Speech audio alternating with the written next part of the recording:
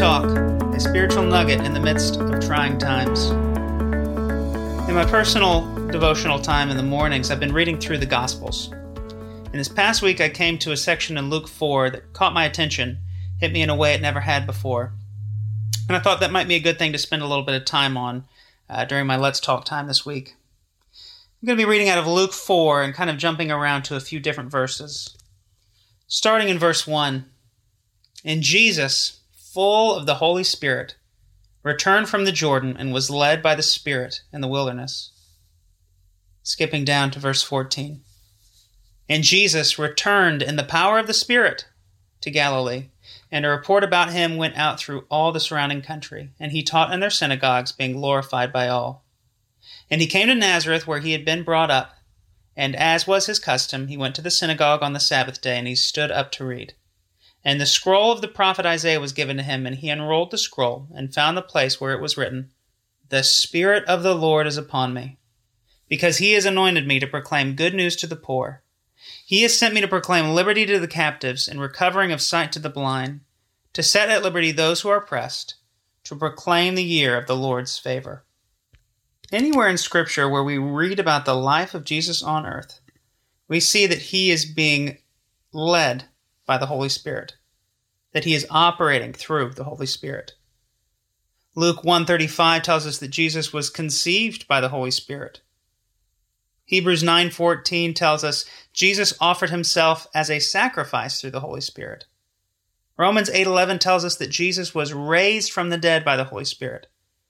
And Acts 1:2 tells us that Jesus gave commands to his disciples before he ascended into heaven by the Holy Spirit. But why is this? Isn't Jesus already God? Isn't he already perfect? Of course. What we see here is the humanity of Jesus being anointed by God to carry out his ministry with power. This is a very important pairing in the writings of Luke. The Holy Spirit and power. Everything that Jesus did on earth was carried out through the guidance and power of God. Well, why does this matter to us? Because Romans 8:11 tells us this. "If the Spirit of him who raised Jesus from the dead dwells in you, he who raised Christ Jesus from the dead will also give life to your mortal bodies through his Spirit who dwells in you." When we trust in Christ as our Savior, we are sealed with the Holy Spirit. He is our guarantee of admittance into eternity with God. Through the Holy Spirit, God lets the world know, this one is mine. And he does it by putting a piece of himself in us. The life of God moves in and makes a home inside of us. The very power that raised Jesus from the dead is living inside you, believer, right now. The life of God in you. This is a promise you can cling to. Now, as conservative evangelical Christians, sometimes we get a little bit scared by the Holy Spirit. We want to keep a safe distance away from anything that sounds like handling snakes or speaking in tongues. Now, all that's a discussion for another time, but the Bible gives us some very helpful information about the role of the Holy Spirit in our lives.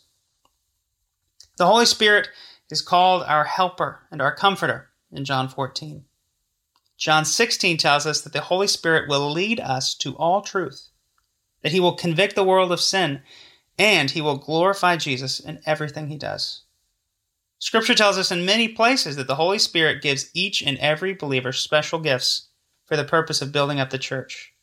And when we are walking with God, Galatians 5 tells us that the Holy Spirit will produce in us love, joy, peace, patience, kindness, goodness, faithfulness, gentleness, and self-control.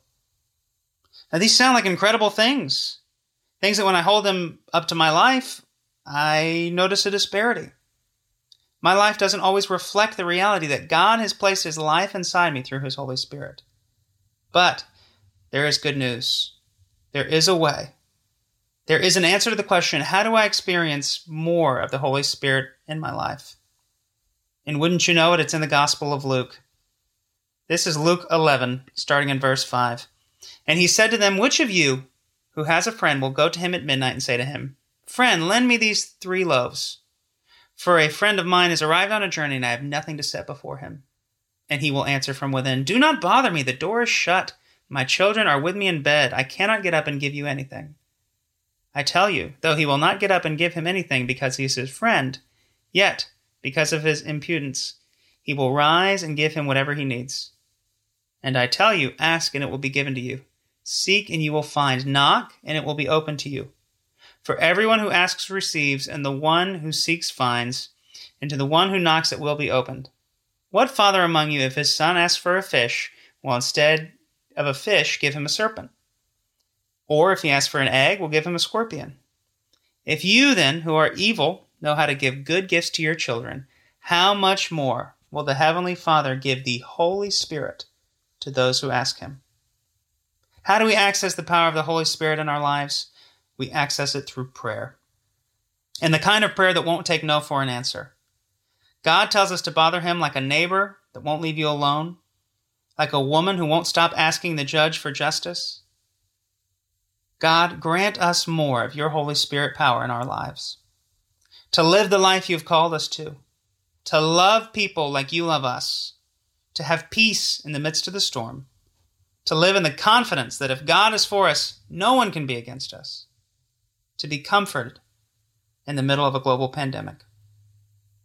God, we thank you for the promise of your Holy Spirit in our lives, and we pray for a greater experience of his work through us and in us. We thank you that you seal us with your life, that we know that we are yours. We know that we can walk in the power of God. Lord, glorify yourself through our lives. We pray this in Jesus' name. Amen. Thank you for joining us for another edition of Let's Talk. Join us here Monday through Friday for more devotions from your BFC pastoral staff. And join us at 9 a.m. on Sundays for our online services through YouTube Live and Facebook Live. Please visit our website, www.bfcsebring.com, for more resources, and follow us on Facebook at BFC Family for service updates and other helpful articles. Have a blessed day, church family. You are loved.